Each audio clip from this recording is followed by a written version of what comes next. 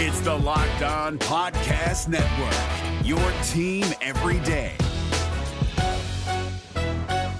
This Locked On Podcast is brought to you by Home Chef. Now that the novelty of the new year has dwindled down, how are your resolutions coming? One of mine was to order less takeout, cook more at home, but I'll be honest, I haven't been consistent. That is until I found Home Chef. Home Chef provides fresh ingredients and chef-designed recipes conveniently delivered to your doorstep to simplify the cooking experience and without robbing you of the joy of putting a dish together yourself. I'm pescatarian and they cater to a variety of dietary needs. I had this super refreshing ginger sesame salmon, a beautiful trout dish, and a super comforting shrimp and vegetable orzo dish, all of which took me less than 30 minutes to put together. For a limited time right now, Home Chef is offering all of our listeners 18 free meals plus free shipping on your first box and free dessert for life at homechef.com/lockedon. That's homechef.com/lockedon for 18 free meals and free dessert for life. Homechef.com/lockedon. Must be an active subscriber to receive free dessert. Jackson Gatlin here, host of the Monday edition Locked On NBA podcast. Every Monday, I cover the three biggest stories in the NBA with the local experts from Locked On. It's an awesome recap of the weekend of the NBA and a look at what's ahead. Mark your calendars on Monday to join me for Locked On NBA podcast, available on YouTube and wherever you get your podcasts.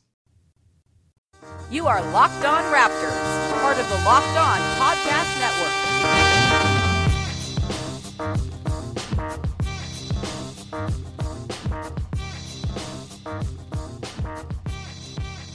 Hey, how's it going? Welcome to episode number 429 of Locked On Raptors for Tuesday, December 4th.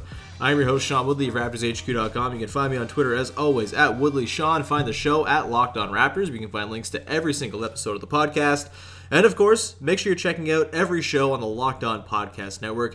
I'm telling you, every show, whether it's Locked On Nuggets, we had Adam Martez on earlier this week to talk about the Nuggets. That's a very good show. Adam's very smart. You can listen to Locked On Pelicans. You can listen to Locked On Seahawks. There are a million podcasts on the network for you to check out. Well, not a million, like 100, but it's a ton for you to check out. And if you find a host or network or podcast that you like, whether it's college football, whether it's the NBA, the NFL, all that stuff. If you find a host on the network that you like, make sure you're going to their specific iTunes, Stitcher, Spotify, or Google Play page and subscribing and or rating and reviewing if you're able to do that on whatever app. I'm being told that you can't review stuff on Spotify, which is very annoying, and I keep asking people to review there. I apologize if I've confused you or anything like that, but if you can review on whatever podcast platform you use, please leave a rating or review. It's very, very nice and helps us out with rankings and algorithms.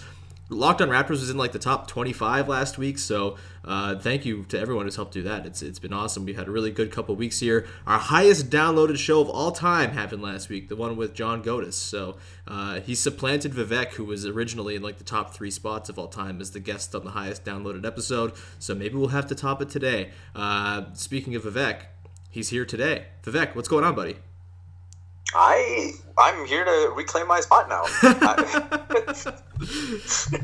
Actually, technically, I think the belt was actually held by James Herbert. He came on, and it was like right before that Bucks game where both teams were undefeated and everyone was very excited. And then they got $1 million for that one.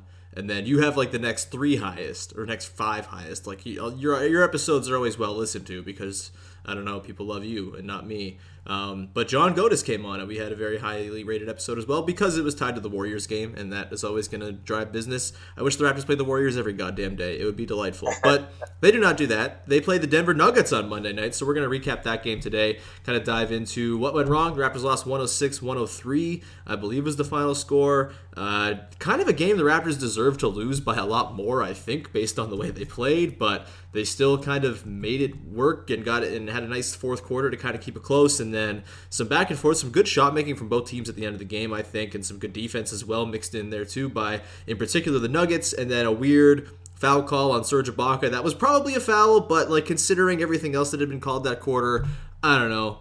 Little bit dubious. Obviously, there's nothing like nefarious going on, but just like a bummer of a game ender on that foul call because there was not really a chance. The Raptors, I guess, got a 3-up at the end of the game to try to tie it, but it wasn't. They didn't have the advance or anything like that, so it was pretty tough to get a good look.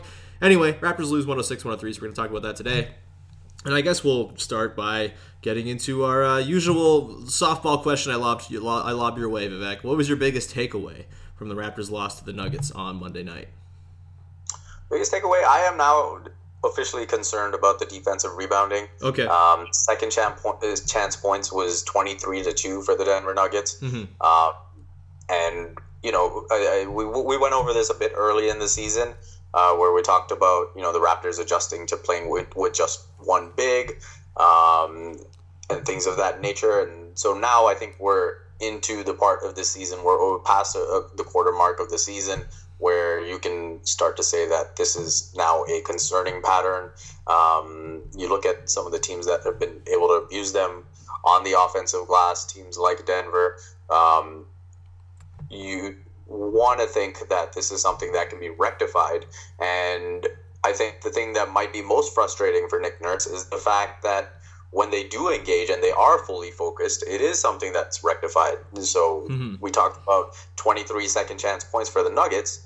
The Raptors were pretty lackluster in the first half, and that's when Denver got 17 of those second chance points. They only had 6 in the second half. So it's not like this is an issue that can't be fixed. It's very much a focus thing, an energy thing, an effort thing, which is usually what rebounding is about. Long shots, long rebounds, that's kind of been the story of their issues on the defensive glass, where they're playing great defense. They're giving up consistently, in the low 40s and even lower in terms of percentage of field goal percentage allowed. So now it's about closing out those possessions with the defensive rebound. And when they're able to do it, they're very, very difficult to score against and compete with. But when they don't, it allows these opportunities for teams to take advantage. And Denver most certainly did that. Yeah, I talked about this with Adam on the preview podcast on Monday, and we kind of touched on the exact same thing. In looking at the matchup, Adam had his own reservations about how the Raptors were a poor matchup for Denver, but I just looked at the rebounding numbers, and I think Denver came into the game. They are now officially number 1 in offensive rebounding percentage. I think they were number 2 going in. They boosted that up pretty significantly against the Raptors, and the Raptors now are 26th in defensive rebounding percentage. Overall, they're not so bad rebounding-wise. They were like middle of the pack going into last night. Now they're exactly 15th right now in overall rebounding percentage. It's just the defensive glass has been a mess for them. And again, I don't really know what the exact cause of it is, aside from like they just play small now. And maybe this is just like something you have to deal with if you want to have those lineups with Serge Ibaka playing center on the court for long stretches of the game, because they've still been incredibly effective when that lineup's out there. So maybe it's just against like certain individual matchups like Nikola Jokic, like the Pistons game for a couple weeks ago, for example, with Blake Griffin and Andre Drummond out there. Maybe it's just like specific matchups where it's a thing you worry about, and you're willing to make that trade-off and be one of the worst defensive rebounding teams in the league against worse teams that maybe can't punish you for your mistakes and for you giving up those extra boards, because you're probably going to make them, force them into misses on that, second try or another attempt down the road to sort of even things out, because the Raptors' defense is still very good, as we talked about. They're among the league leaders in effective field goal percentage allowed, and that is hurting them less, or their defensive rebounding issues are hurting them less because of that. But against the Nuggets, who are a really good team all around, a top 10 offense, and also one of the best rebounding teams with one of the best rebounders in the NBA, period, in Nikola Jokic, like, you're going to run into trouble there, obviously. So in those specific matchups, whether it's Denver, whether it's, maybe the Sixers, if Joel Embiid is playing with, I don't know who they're even playing with him at the 4 at this point, like Wilson Chandler, like maybe that's a bit of a tricky matchup to negotiate, but like against those individual matchups, which, admittedly, there aren't that many of them. A lot of teams in the league play smaller, and that's given the Raptors an advantage when they go with Serge at the center, and that's why he started most of the games at center this season, just because that's how most teams are playing now. But against these specific matchups, how do you think the Raptors need to go about sort of mitigating the effects of their poor defensive rebounding? Well, I think for one thing, I think Nurse can be a bit more open to playing two bigs in these certain matchups. Yes. There were little fragments where Denver actually went to playing Plumlee and Jokic together. Mm-hmm. So I think that's something that Nurse can look at. Besides that, I really do think it is a commitment thing. On long shot, long rebound issue, I think that's the thing that sticks out the most to me, where the Raptors are doing these flybys, and then the shooters are able to get themselves in good position and get their own miss. So that again, is something that is so fixable that you would think it'd be sorted by now, but it's not. So I think that's another thing that they have to look at. Part of why my concern has grown of late is because of the way the Golden State game went, and that is a team that, in a lot of ways, outside of the superstar status on the Warriors, the Raptors mirror in a lot of ways. And so for them to do what they did on the offensive glass, obviously Jonas Valanciunas really struggled in that game, and he showed that he can play an important role in closing out those possessions with the defensive board in the late third, early fourth quarter against Denver. So that's another crucial factor as well. When Jonas Valanciunas is on the court, that is arguably his biggest defensive strength. Yeah, the fact that if the other guys do what they're supposed to do, he can just close it out and get the Raptors out and running. So that is another aspect that needs to get better, that needs to be consistent against these elite teams. Now, on the flip side of it, I have a rebounding story coming out soon for The Athletic, and so one of the things that I find interesting is the fact that you look at 2016-17 and 2017-18, the Warriors finished 27th and 29th in defensive rebound rate. And they were still, and Eric Koreen brought up a good point as well. You look at when the Warriors played the Cavaliers in the NBA Finals, the consistent advantage that the Cavaliers had was guys like Tristan Thompson just feasting on the offensive glass and giving the Cavs second chance opportunities.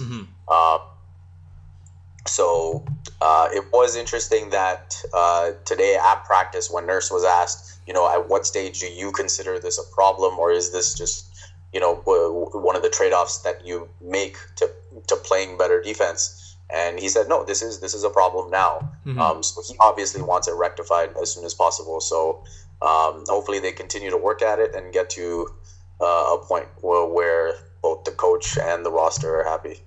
Yeah, I thought Jonas was particularly rough in the first half last night. He, like you said, in the second half, as they kind of got a little bit more focused on grabbing the boards, and maybe it's just a matter of being more attentive to that. I don't even know really what goes into that. I'm not smart enough to know that, but he did seem like he was kind of just getting out muscled for balls to begin with, and then the second half comes and he's like, oh, he's just coming down with all those 50-50 rebounds, and maybe that's just a matter of trying harder. I do think, I agree. I would not hate to see a couple, once in a while go with the two big man front court, right? Because we've seen it work in the past. Like Jonas and Serge last year together, I have the numbers here.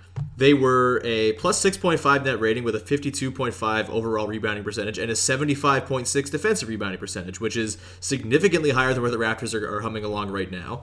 And I'm not saying do it all the time. I don't think you should do it all the time, because I think we've seen that those two are best separated, and just the results this year have spoken to that. But in those specific matchups, like you said, the Warriors don't have to be this amazing defensive rebounding team, but against really good teams that are exploiting it, you sure as hell bet that they're probably going to do something to mitigate that, whether it's playing more of Kevon Looney or in the past Zaza Pachulia or whatever to try to mitigate those rebounding issues. In the Raptors' case, they have the horses to do it, and they've only played 12 minutes so far this season together, Valanciunas and Ibaka. The rebounding, it's an infinitesimally small sample. They have a 67% defensive rebounding percentage. That's great. That's what you want. I just think using them more often, I'm not saying to do it all the time, and I'm okay with the sort of sparing use of those two together this season so far, because we've seen the results, but in those specific matchups, and maybe it's just a matter of Nurse seeing one time around the league what teams are going to exploit this specific weakness for the Raptors, and then adjusting on the fly the next time they play them. He's still on his first run through as a head coach. The Raptors are on their first run through with this roster and with this configuration with their starters. It might just be a matter of waiting to see till later in the season when you've seen teams twice, three times exactly what they're going to exploit, and then kind of making that adjustment. And obviously come playoff time, you hope you're prepared for all of the teams you're about to come across, and okay, if we play Detroit in the first round,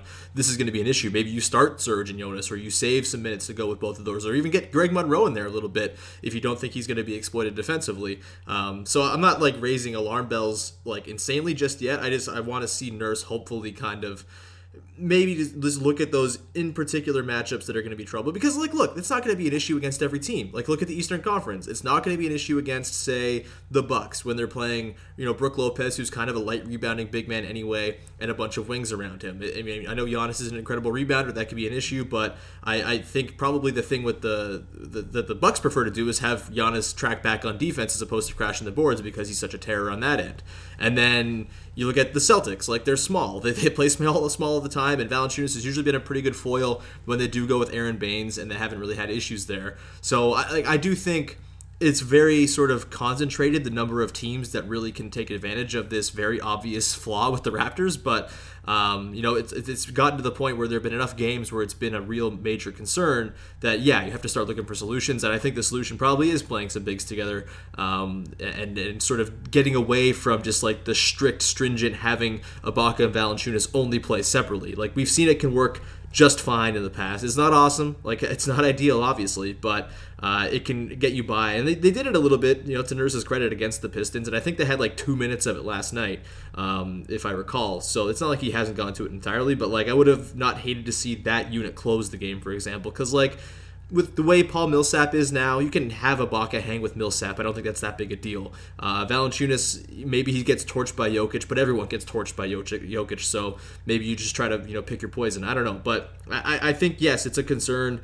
There are ways around it. We'll see how Nick Nurse reacts, and like if it's still a concern 25 games from now, 40 games from now, then that's maybe more of like the alarm bells ringing, like, oh man, this is going to be something the teams really exploit come playoff time. That's going to be something to be super concerned about. Do you have anything else before we move on? No, I think we've run this dry. Yeah, we got. we got some more stuff to get to. So I didn't want to just move on without asking your opinion on, because your opinion is valued and very highly sought after in this podcast format. Well, I don't know what the hell I'm saying at this point. Let's get to our sponsor for today. That is Action Heat. Vivek, do you like the cold? Are you a fan? No. Okay, so you're one of the few people or one of the many people who's on the wrong side of history in this. I love the cold weather; it rules. But a lot of people don't like it. Each their own, man. What's that?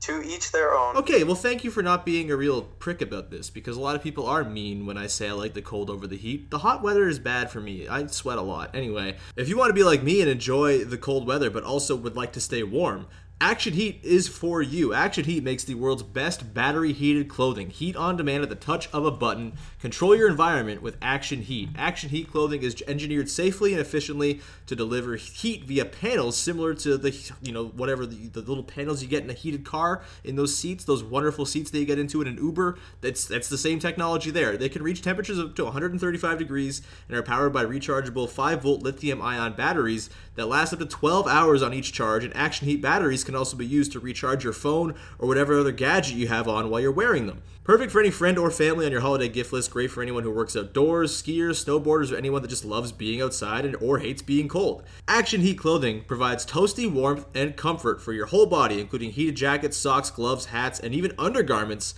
like heated base layer shirts and long johns. You can stay warm and cozy from head to toe. Action Heat is available in men's and women's and has great new styles and models just released for this winter season. Make winter activities more enjoyable with a blast of warmth. Action Heat is the perfect solution to keep you toasty and warm, even in the most frigid winter weather. And we've got a special offer for our listeners to save $20 off your entire order. And you're saving $20 off of something that starts at $39.99. It's a pretty meager starting point, and you can save $20 off even that. So go to actionheat.com/lockedon to check out everything Action Heat has to offer. And if you do that and use the promo code LOCKEDON, you're going to get a discount of 20% off your entire order. That's a fantastic deal. actionheat.com/lockedon, or use the coupon code LOCKEDON at checkout to save 20%. Stay toasty warm while you enjoy all your outdoor activities this winter with Action Heat, and we thank them for sponsoring the podcast. Hey guys, it's Walker Mail, host of the Locked On Hornets podcast, and being around sports media and a fan of the Hornets for a lifetime has taught me that sometimes it's exploring the sliding doors moments and what-if scenarios in sports that can be the best part of the fan experience. What if the Seahawks let Marshawn run on the 1-yard line with the Super Bowl on the line? Or could a coin flip actually have landed Magic in Chicago, Michael in L.A., and made Charles Barkley the first black president?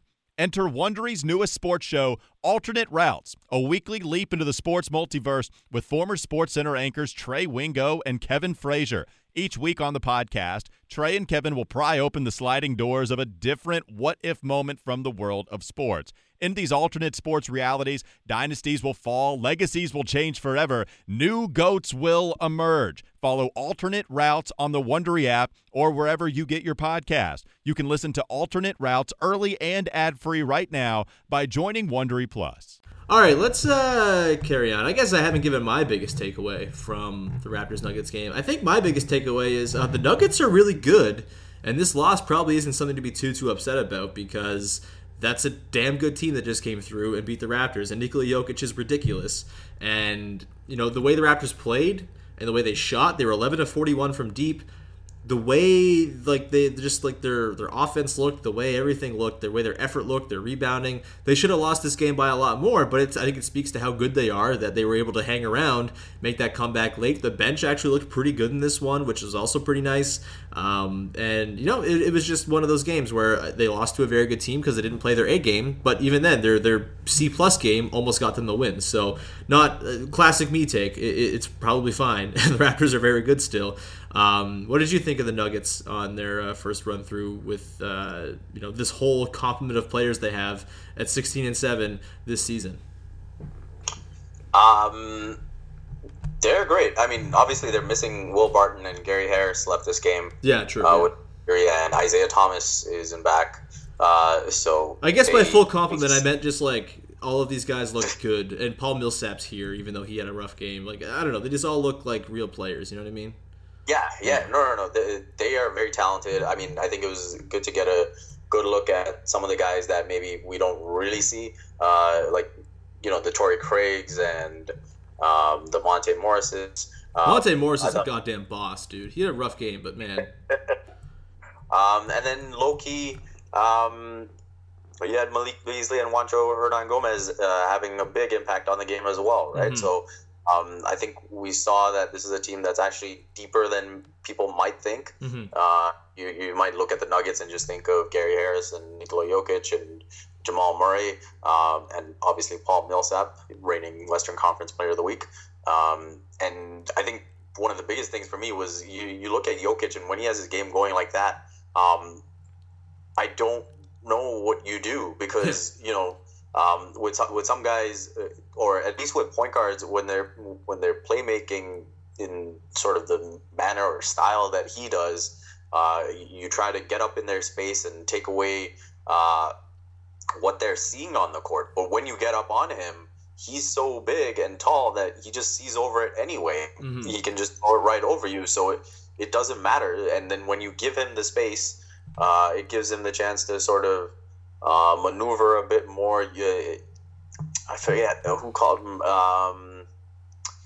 Danny Green called him slippery, right? Like, you don't associate that with a big, but he sort of just, even when he's posting up on you, he kind of just slips off you and just shrugs you off. And he's got those subtle variations in the post where he's able to create space.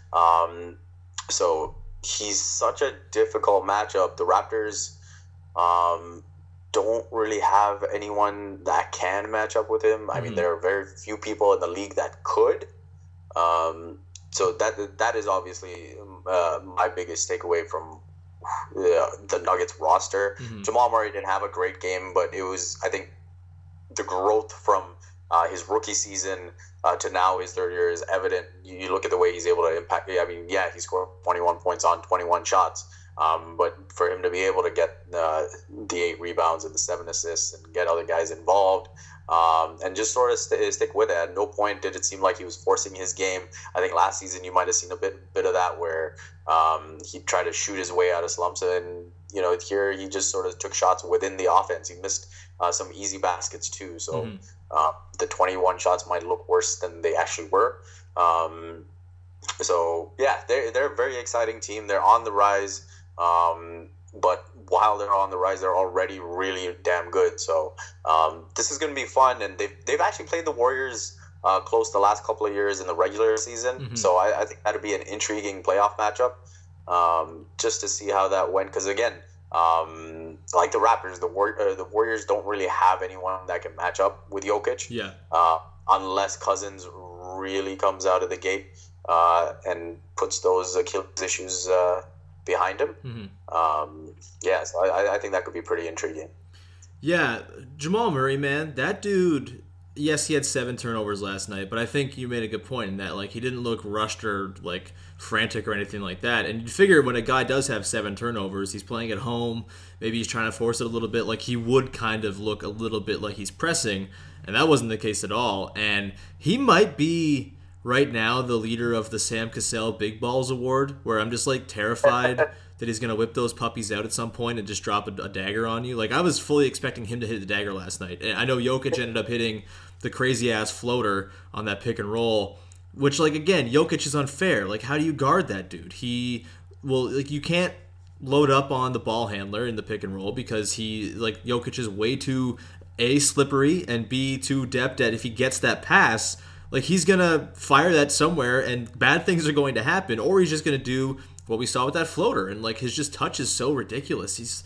He's delightful to watch, man. And also, he's good at defense. Like, I feel like the Jokic can't play defense thing was always pretty lazy, right? And I think a lot of it's tied to, like, just the Nuggets maybe not playing, like, a defense-first style, but they have changed that up this season, and they're the 3rd best defense in the league right now. And Jokic, like, you don't become the 3rd best defense in the league if your big man is a garbage fire defensively, and he's very much not that.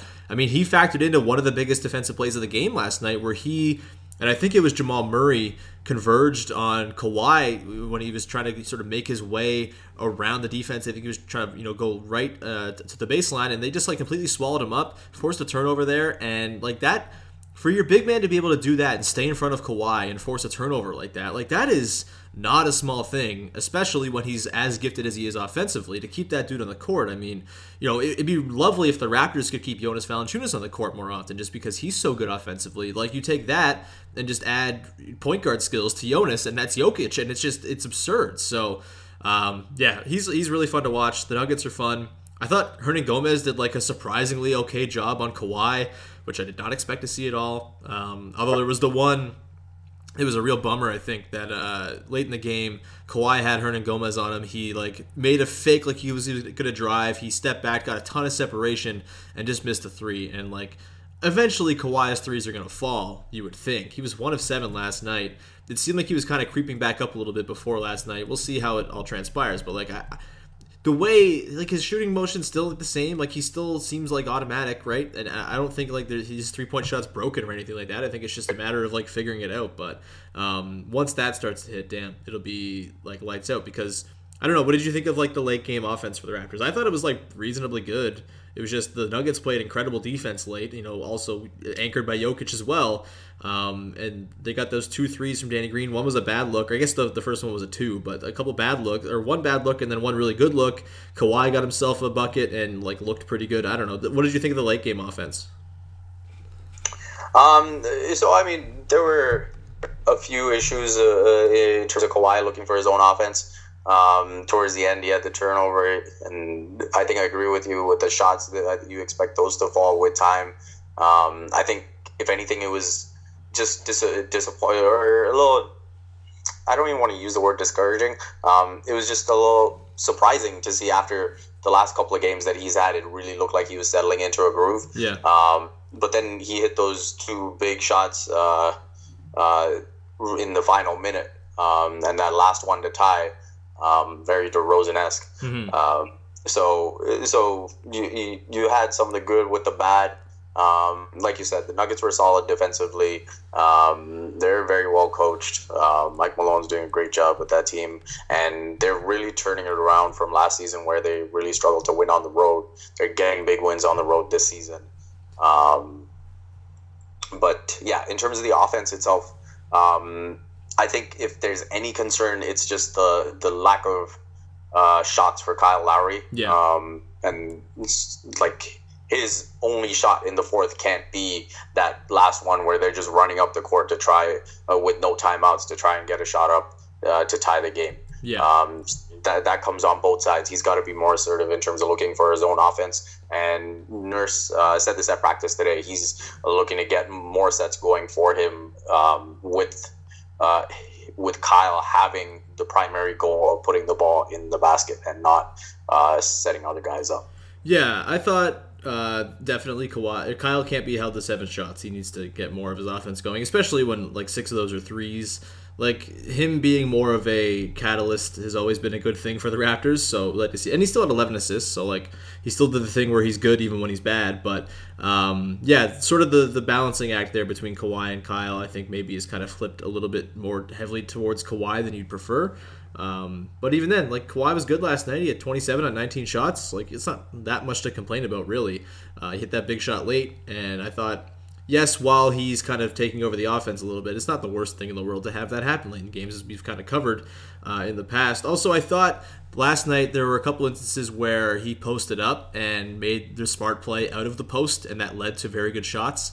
I think one was a Kyle 3 that ended up hitting, and then there was one, I think, actually on that possession late, where the Danny Green back-to-back shots missed. I do think it started off with Kawhi posting up, and it was a little bit frantic and chaotic, but he did make the right initial read, I think, to kick it out, and from there it kind of devolved, and it wasn't super smooth. I think there was like a Pascal, a bit of a bobble, something like that, and some weird sort of, jumpy passes, but I thought a couple times Kawhi made the right play out of the post-ups, which we haven't seen very much. He's been very sort of like 2015 Jonas Valanciunas-y in those, where he's just like looking for his own bucket and nothing else. So that was encouraging to see, and I think he's going to continue to kind of get more just sort of incorporated and folded into what the Raptors want to do offensively. But when he doesn't, he's still going to put up 27 on 19 shots, and it's going to be mostly fine.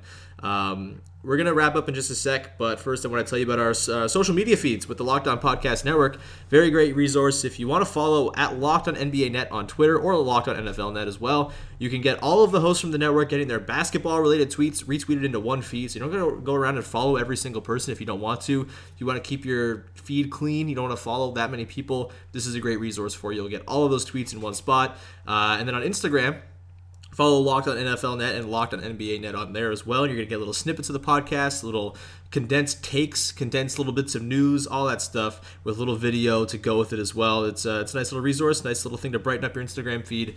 So Locked On NBA Net and Locked On NFL Net on Twitter and Instagram. Check them out. No matter what moves you made last year, TurboTax experts make them count. Did you say no to a big wedding and elope at the county courthouse? That's a move. Did you go back to school to get your degree? That's a move. Did you relocate for a fresh start? Well, that's literally a move. Maybe you moved into a houseboat instead of a house, or switched gears from rideshare driving to video game streaming. Or you rode the stock market to the moon and back. TurboTax experts make all your moves count, getting you every credit and deduction you deserve. They'll file with 100% accuracy and get you your max refund guaranteed. So, switch to TurboTax. Make your moves. They'll make them count. See guarantee details at turbotax.com/guarantees. Experts only available with TurboTax Live. All right, let's quickly touch on what the bench looked like. They kind of looked pretty good last night. I mean, Valanciunas had his moments of struggle, but also I think he kind of recovered late in the game to be pretty solid. Van Vliet was bad, 1 of 7, 0 of 5 from deep. He continues to struggle, but elsewhere, I thought it was pretty good for the most part. And now that bench unit of OG, Miles, Valanciunas, Wright, and Van Vliet sports a plus 9.6 net rating somehow as the third most used lineup for the Raptors. I don't really know how that's happening, but it is. Are your bench concerns still there, or do you think this is something that it's just a regular good team problem where your less good players are not as good as your starters, and that's just kind of how it goes? So it looked like things were going downhill quickly already for the bench at this early on. Yeah, you had OG picking up those 3 fouls. You had Fred struggling. They were giving up a lot of easy transition buckets. And one thing I noticed was when all that was happening, the Raptors called timeout, and immediately Danny Green called all of them over, and he was pretty animated with them, and gave them a good go. And so I asked him after the game what that was all about, and so he just said that those guys were just rushing way too much, not communicating defensively, not getting back on defense, and sort of just told them that they needed to wake up. And so he felt that they took those lessons, they went out, and after that they were able to he called attacking with patience, which I thought was great. That's something that I thought was a real staple of Fred VanVleet's game last year, which I feel like he hasn't done much of, or hasn't done it consistently enough this year. And so I think we saw better patience, better trust in the pass, in passing early. I think what we've seen over the course of the season so far is a lot of individual stuff. It's been Fred VanVleet having his moment. It's been DeLon Wright having his moment. It's been just an individual sort of carrying that bench unit, which a lot of OG doing that too, actually. Yeah, exactly, right. And so now, and Nurse has touched on it, like the source of their offense last year was primarily, getting defensive stops and getting out in transition. And so I think you saw a bit more of that. And if CJ, I think, showed a little bit more that he can get it together last night. So I think if he can make his shots, that changes the dynamic for that unit a bit. And obviously Norm is on the way back. He's about a week away. So hopefully all those things come together. Hopefully, and who knows, maybe along with playing Pascal with that unit, maybe you look at Danny Green playing with that unit a bit more and providing that leadership as well. If CJ doesn't get it together, right? Because then if you have Danny Green over CJ in that role, that kind of works too. So, and probably works better. So there's still plenty of time to figure that out. I mean, ideally in the playoffs, you're going to have one of Kawhi or Kyle on the court at all times. So you don't expect those struggles to continue. And like you said, it's already showing with a +9. But yeah, I don't think they're out of the woods yet. I still need to see it over a consistent stretch. Yeah, fair enough. We've gone quite a long time on today's podcast, and I'm getting a message from my girlfriend asking if she can come in the office to get a candy out of her advent calendar. So we're going to wrap this thing up before I get hit. Yeah, this was fun, man. Thank you for coming on. Everyone, it's exciting tomorrow for the Raptors fans who've been clamoring for national coverage all day. You're going to get the esteemed likes of Mike Golick and Trey Wingo and Stephen A. Smith and Max Kellerman talking about your team all day tomorrow. It's ESPN All Access Toronto Day.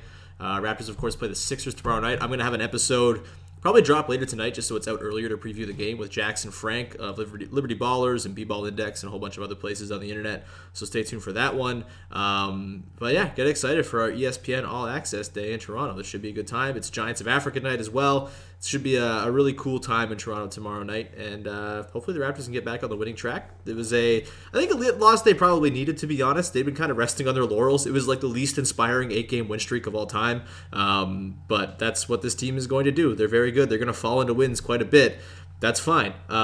We will wrap it there, though. Vivek, what do you got anything you want to plug right now?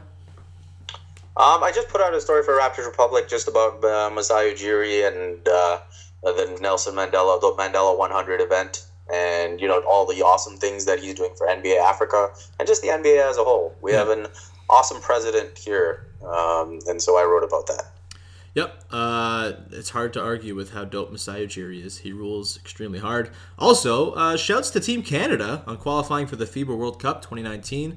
That's a lot of fun. Shouts to the Scrub Brothers from Carleton. Shouts to Patrick Tatum, the coach of McMaster basketball, who was an assistant there with Roy Rana. And shouts to all the good talent that is not in the NBA but made the trip to go play some weird-ass games in like Brazil over the last week or so. Very cool, very exciting, and the things are doing all right. CBS Sports released a list today of like the top 5 freshmen of the year. Numbers 2, 3, and 4 are all Canadians as well, so things are going all right with Canada basketball. So good times all around. You can find me on Twitter as always at Woodley Sean. Subscribe, rate, review on iTunes, all that good stuff, yada yada yada. You can check out my Patreon page, patreon.com/Sean Woodley Raptors. The most recent podcast that went up on the weekend was myself and Josh Howe of Raptors Republic talking about Game 7 of 2014 Raptors Nets. A very good time was had by all, so check that one out. And yeah, we'll talk to you again later. Jackson Frank's going to be on the show, and we'll talk to you next time on Locked On Raptors. Hey, Prime members, you can listen to this Locked On podcast ad-free on Amazon Music. Download the Amazon Music app today.